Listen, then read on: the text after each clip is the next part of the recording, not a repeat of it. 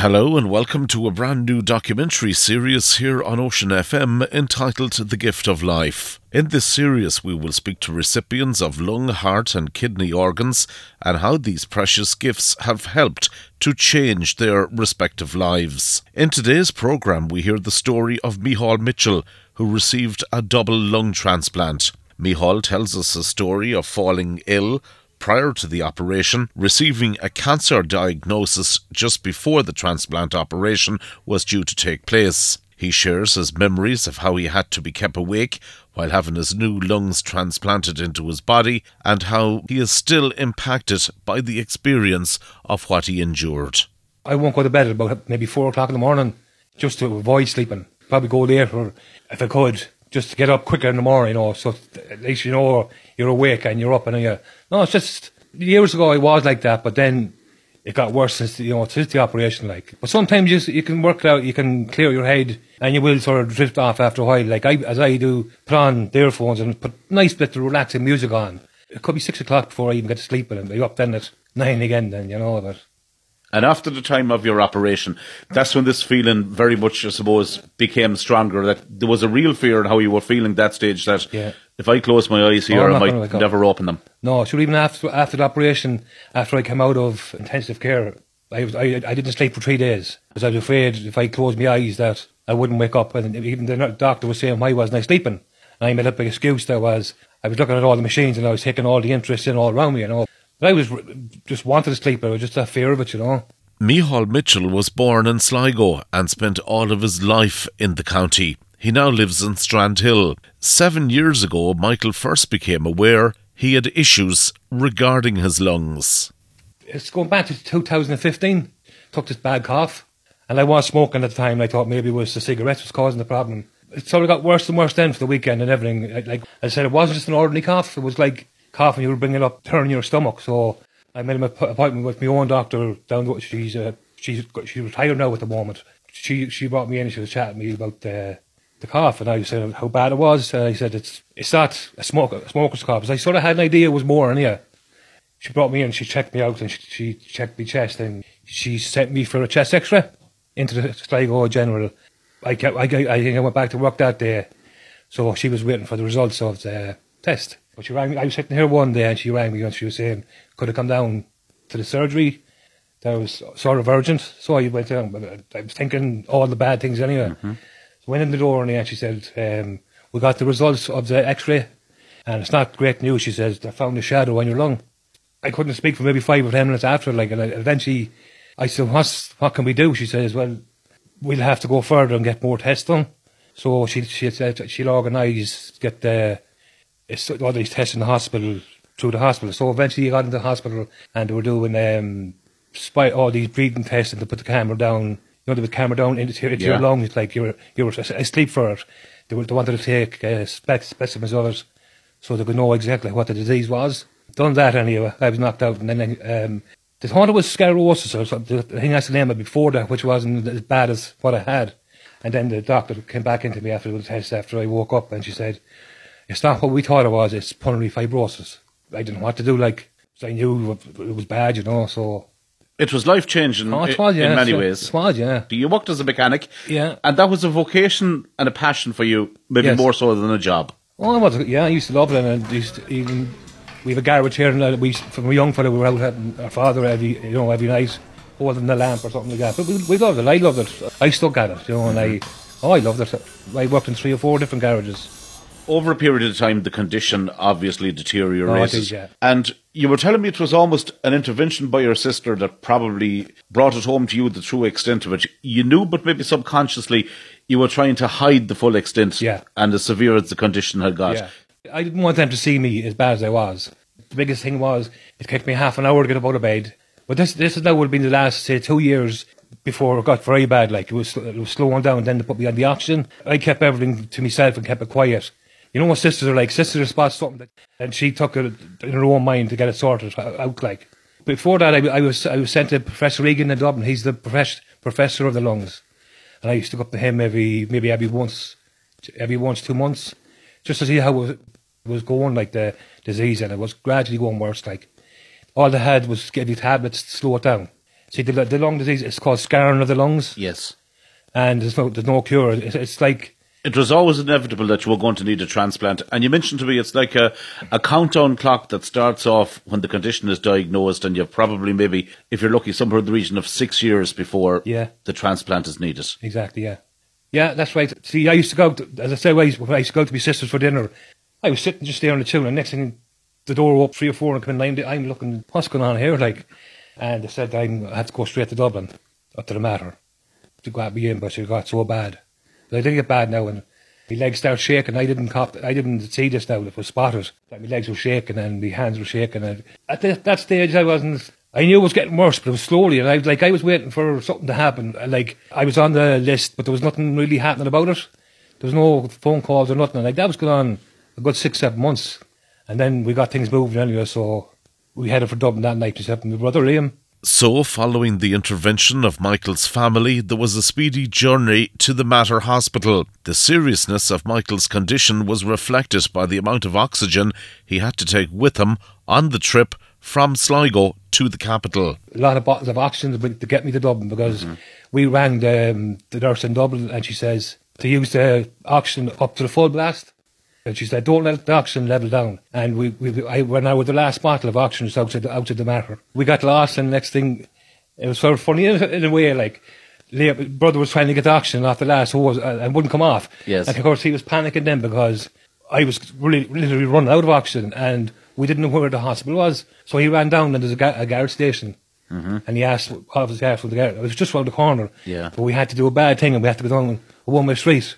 At that stage, we didn't really care, you know. It was the lesser of two evils. Yeah, exactly, yeah. Apart from that, health-wise, the only other health issue you had was a heart attack a number of years before that. I had a heart attack 10 years ago, yeah. Micheál at this stage was left in no doubt over the severity of the challenges that faced him. Time was running out for him. The medical experts in the Mater had to source 2 lungs that were healthy and would also be a perfect match for Micheál's body shape. The odds in many ways were stacked against him, but Micheál was a fighter and made up his mind that he had too much to live for. Even going in the door of the hospital, like, I had to get a wheelchair in, and I said to my brother, I'm going to come out of this. Now, it didn't look great at the time, but just, I had to have something positive to think about going in the door. They couldn't believe how bad I was. Like, when I went in, they brought me up to the ward, and next thing, they come down to you straight away and they check you out. You're not left there overnight. My oxygen, he had to put it up nearly full whack, just for even to get me breathing again, because I was panicking. I was getting a bit stressed out with the different environment and not knowing what was ahead of me. That was the biggest thing. For many, waiting for such a huge operation could have paralysed them with fear and anxiety. Not Micheál. He wanted to be in the best possible shape he could be for the operation, and even sent word back to his sister in Sligo to transport his weights from the northwest to the Mater Hospital to help him continue with his efforts to prepare for the operation that lay ahead. The physio was doing a test on me. I was walking on a trolley with 2 bottles of oxygen, one each side, and she put it down to the level I was on, and she checked out how I could walk, see how far I could walk. And then she was turning it up and up and up, and it was nearly up on 30 or 40, just to get me breathing. I could walk the length of the corridor. We're doing that for a lot of days, and then had to they had to fix the oxygen in the room and all to suit me. Like, there was a trainer's bicycle over as far side, and I had to have the hose the right length, and I said, I'm going to start doing the bicycle now, and I started off slowly, and I done the bicycle. I was at home, and I texted my sister to bring up the weights to Dublin with her, and she said, what? I said, will you bring up them weights? I said, it's just going to might harden me up a wee bit, and give me something to do for the day, so done that, got the weights up, and I was doing them. I ended up doing 400 of them twice a day. The bicycle I could do half an hour every time. Now, this was the full oxygen at this stage. Yeah. And then there was like the wee bicycle I have here, the one I was sitting down doing that at the same time and doing the weights at the same time. I had something like 12 major tests to do before find out if I was able strong enough for the and physically and mentally it was helping prepare you for it. Yeah. Speaking of fighting, and one of the soundtracks and the piece of music that you listened to in the time leading up to the operation in the hospital was the soundtrack of the movie The Last Samurai. Yeah, you remember that one? And that was the relaxing music. Oh, I used to love it. And I have a wee speaker then. Even the nurses used to come in to listen to it, just if they were stressed out themselves, and just chill out for a while. How do you feel when maybe if you hear that music again or the movie on an older I'd be show on emotional, TV recently? very emotional, like, you know. Brings back good and bad memories. Like when you're in your own room, say for 12 to 14 weeks, it's a long time. Like, and you've a lot of thinking to be doing. Like Good memories in the sense that you came through it, and I presume the best. In many ways, it probably makes you think about mortality when you go back to that period in your time. Like after the operation, like, and then you have to start walking again, and you have to sort of get built up. When you have no oxygen and the disease keeps eating at your muscles and everything, like you're left with really nothing. You have to build yourself up again slowly and get moving again, like. If having to undergo a double lung transplant was not enough for Micheál to contend with, he also received a further health blow when the doctors informed him that they suspected he may have cancer. My own doctor, Dr. Murray, came in and I think put 2 chairs. I was sitting on the side of the bed and you won't be leaving this hospital. You will be leaving one way, she said, either going out in a box or you'll be getting the lungs. What's the chance of getting lungs in that time, you know? They found my prostate level was high. And then this doctor came down, he checked me, he said that the prostate the wall was hard, like that. And he said, we'll have to go further and we'll have to take samples of it then, you know. And the worst part then was waiting around because they found a lump down the bottom of my left side then, and they were convinced that was it. If I had it, and touch wood, I'm cleared up now anyway, they couldn't have done the operation. The double lung transplant had to take place before they could treat you for cancer. Yes. All this was going on. Probably maybe a difficult question to answer, Micheál. No. What were you thinking of that stage? Was it, why me? How can all this be happening? I expected to know better, like, you know. Yeah. I just sort of had to deal with it and give it a kick in the arse and just let it out, you know. There was no point just laying back and taking it. A week before I got the operation, I was doing the weights and the doctors couldn't believe that I was even doing them, like, you know. The coordinator came in, she said, do you fancy go for an operation like this, you know? I said, yeah, we got a match for you. For a match for a double, you were obviously getting 2 lungs from the one person. Yeah. Their body shape, their body frame had to be similar to yours. Had to be spot on, yeah. Your height, in order for the lungs to fit into your rib cage. Into your rib spot cage. On, yeah. They measured my rib cage, my height. But the biggest problem then was, like, if with the bloods, just saying now, the first donor was down, I think, down near Limerick or something. Coordinators had to go down and they had to get blood samples to see was there any match. And I think they done an hour of tests before they even came back. And they came back with the bloods, and I think they had to send my bloods and the poor person that was the donor, their bloods to the Beaumont to see where they matched. And everything matched up, but God Lord, the person who had the lungs had pneumonia or something, and they couldn't chance it. I thought it was lights out. But at the end, I had only 3 days to live, like. Then the news came through, lungs were found that were a match. The operation itself consisted of 22 hours. You were an hour and a half in prep. Yeah. You had a team of 25 people working on you during the operation. You were awake when all this was taking place. Yeah. And you have one vivid memory of a mirror that was above the operating bed. It was only about 2 inches by 3 inches. And I was lying down the bed, they would prep my neck with these needles and boxes. That was the hardest. They were cutting my leg. There was 2 teams working on getting this. It was a special monitor thing that goes into my leg. So my heart was weak. I was lying back, and next thing, after all the neck was done, I could turn around and I could see up. And next thing I could see was the knife cutting my leg. I could see all the blood everywhere. Whatever way I looked up, and I looked up at it. I did that. We did look at it now, like, but they kept injecting needles into me for the pain, and like I still could feel the needle. I said, look, at this stage, I'm not going to ask you anymore. And I could feel everything. I could feel the cut of that. Why was it so important, Micheál, that you had to stay awake? Oxygen, yeah. They had me on the nozzle oxygen up to full whack, and they had a big mask over my face, and they were literally pushing down on the mask, which was very hard on me at the time. Couldn't get me breath at all, because they had to do so much pressure to keep the oxygen level going as much as it could when it was getting all this prepped in, like. And again, there would have been a real fear, and I'm far from a medical expert, but there would have been concerns that you could have suffered a heart attack during a procedure like that. My heart was right. It was all with the heart attack years ago, and my lung was lying up against my heart for maybe 2 years, and it was weak at that stage. So just to recap, Micheál was awake, watching the operation unfold on the operating table, and was gasping for every breath. In many ways, it resembles a film. And indeed, during this ordeal, he was taking inspiration from the lines of a famous film. I had this in my head all. My brother sent me this when things were bad. Remember Rocky, when he hit the floor, other fella thought he won. Rocky said, I didn't hear no bell. One more round, That's you, Mick. One more round, don't give up. This is a text message now, I reply back to him. I said, this is the first fight of my life I ever had. I'm going to win the belt and bring it home. That was my head going in for the operation. Micheál, from having been brought up in a Catholic household, has strong religious beliefs. He feels that the prayers of many family and friends helped him successfully undergo this operation. He also remembers talking to the spirits of his departed parents around the time. I could nearly feel them beside me, when I was in recovery, in intensive care, and when I didn't want to sleep because I was afraid, picked one point on the wall. It was just literally beside the clock. And I was looking at it, and this shape came to me. I don't know if people mightn't believe this, but this is the truth that I even told the family. This mark on the wall, I stared at it for 3 days. And it was the church up in Knock. The Knock Shrine. The Knock Shrine, yeah. And that's probably another reason I didn't sleep either. Because I was so focused on this. I couldn't believe it, that there was Knock Shrine literally on the wall. It was a big white wall.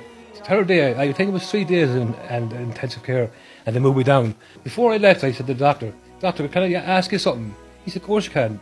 They call me Mick or Michael, yes. And I said, do you see anything on that wall? He said, no, I don't see a thing. So I seen it, no one else could see what I seen. And at that stage as well, you had your own funeral arrangements ready. Oh yeah, God forbid things didn't work out. I had a few money per pie and all. You had the vision of Knock Shrine, and also, and again, maybe some people would point to the fact and say, well, it was medication or whatever. You also remember an experience with what many would know commonly as the Grim Reaper at that stage. Yeah. How was that like? Oh, that's scary. I think it was one of the nights that I was sort of getting asleep, and I just woke up then in the middle of the night, and my room was very bright, and it definitely wasn't a nurse or a doctor because they wake you up when they come in.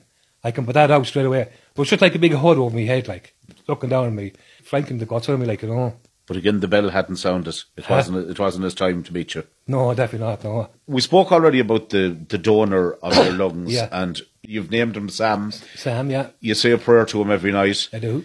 Were you ever tempted to find out more about... Let's continue to call him Sam. Were you ever tempted to find out more about him? I am now. To me, he must be a very fit young man. See, what I have now, they're probably better than the ones I ever had, these lungs. I often wonder what happened to him and in what situation did he have to go through. Was it an accident or, that's why I wouldn't mind knowing, but I wouldn't go too deep into it.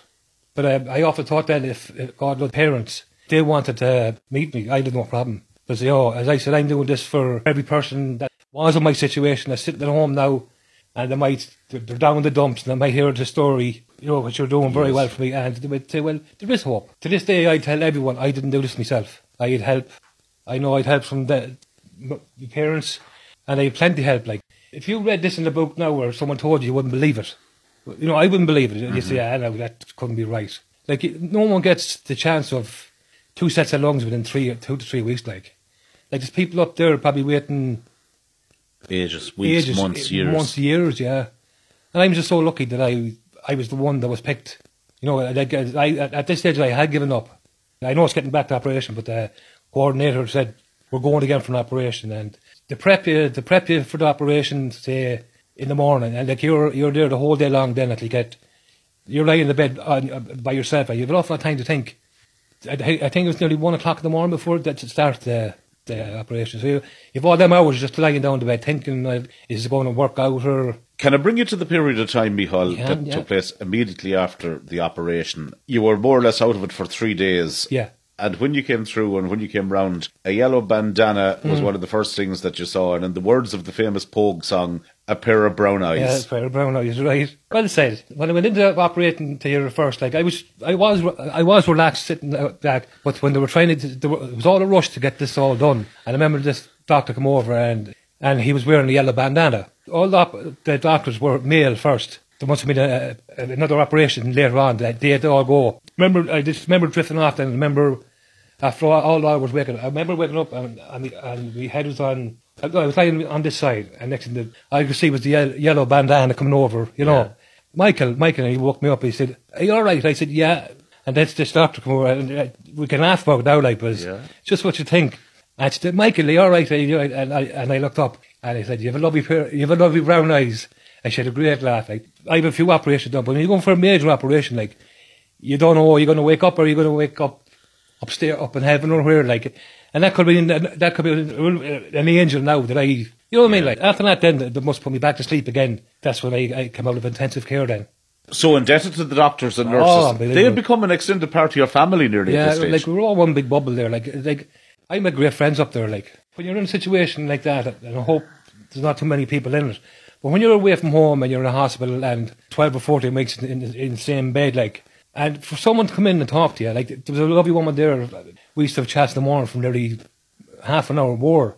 She would chat about her family, I'd be chatting about my family and all. Like, they were so nice and they were so respectful. Like, and they come in and they'd be so nice to sit down and talk. If you're having a bad day, to talk to you. You would have plenty of bad days, like, to come in, and the place was so clean, and they used to change oxygen lines every weekend just in case you get an infection and all. Like, you couldn't. It was them saved my life, and all of them, you know. So, with the new lungs now transplanted, there was a nervous period to wait to make sure that Micheál's body would accept them, and that, of course, they would work. Well, see, all these tests would have been done when I was unconscious, but then you had to go for chest x-rays after it, and you had to go for a pulmonary breath test. That would be later on. There was such an operation, you'd be awful sore. Like, I was on a morphine drip then. If I had, it would take a wee box. If I ever got pain, just keep using this. But I only used it about twice. I never used it at all. Like the pain wasn't that bad. You deal with it. The hardest part was getting up and down off the chair, and they done MRI scans again, and everything was coming together, but they were afraid of the two bloods mixing. Antibody tablets, I was on them to just make sure that, obviously Dave work was, thanks to God, I had no problems. You were released from hospital after 2 weeks. All of a sudden then you had to get yourself in the mindset that you were dealing with cancer treatment. That was hard. Even after the operation, I was doing my exercise after the operation again, and I walked into my sister's house, pure, nothing, that's him. Walked in, they got up, they thought, they didn't know how I would be like.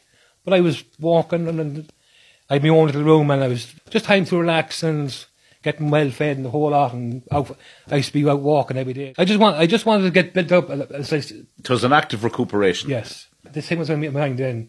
Doctors were telling you, try not to worry about it. But when you hear the word cancer, you do worry about it. I was lucky. Only for the operation, they wouldn't have spotted cancer. I probably had this for years. I was never spotted. In another way, again, it could have saved your life. It saved my life, yeah. The thought of going under the knife again, and and the same thing again. I just put myself into 4-wheel drive, and the Rocky Spirit was there, right? Yeah. Again. Just went up. The brother dropped me off in the hospital, and 10 o'clock went for the operation. Which hospital was this? This is the Mater. The Mater again. Mater, yeah. Okay. Mater Hospital. Was that a comfort in the fact that you knew you were going back to where? I was delighted. Now, it wasn't in the same area. One of the nurses I knew from the other ward, she was looking after me, which was lovely, because I knew her, and they're so easy to get on with. And they used to call me the Wolf and Superman. They used to call me Superman upstairs in the theatre, like. And I was being brought to a wheelchair for a scan one day. He wasn't a porter, he was a doctor. He said, are you Superman? I said, what do you mean by that? He said, they're talking, it's all talk, it was only 3 days after, how this man had died and came back, and it was amazing, like, how so many people knew about it. And all their own name is on me, like, you know. So the cancer treatment, tell me a little bit about the road that went down. Yeah, as I said, before that, I had 2 options. I had to go to St. Luke's to see a special prostate doctor up there, and he was saying that the cancer was outside the prostate, which probably was good in a good way, because if it was inside, it could grow quicker. And he said you have two operations. You can go for the operation to take it out. I said, can I ask you what would you advise me to do? But he said, look, you've been through a lot at the moment, he says. He said, but I would go for get it removed.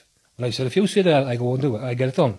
Then the matter took over again. I think I was waiting about 6-7 months for the operation. It wasn't that bad, like, you know, something hits my head bad, like for the operation. I try to shake it out and think about something else. Think about something I could do to keep my mind busy, go out the back of the house for a walk, into the garage. Nearly 100% sure that I was going to be okay after it, but I said when I went through what I went through, I said this would be a walk in the park. And I was up the next morning, walk around after the prostate, and walk up and down the hall after it. I just got up and done it, you know. You had to find medical beliefs again. Because I knew the job was well done. The doctor said, we've good news, we've got all the cancer out. And he said, you don't need any radiology or chemo, he said. Fantastic. And that was great news, like. It was just a lift. I was doing so well recovering from the lungs. I was doing everything right.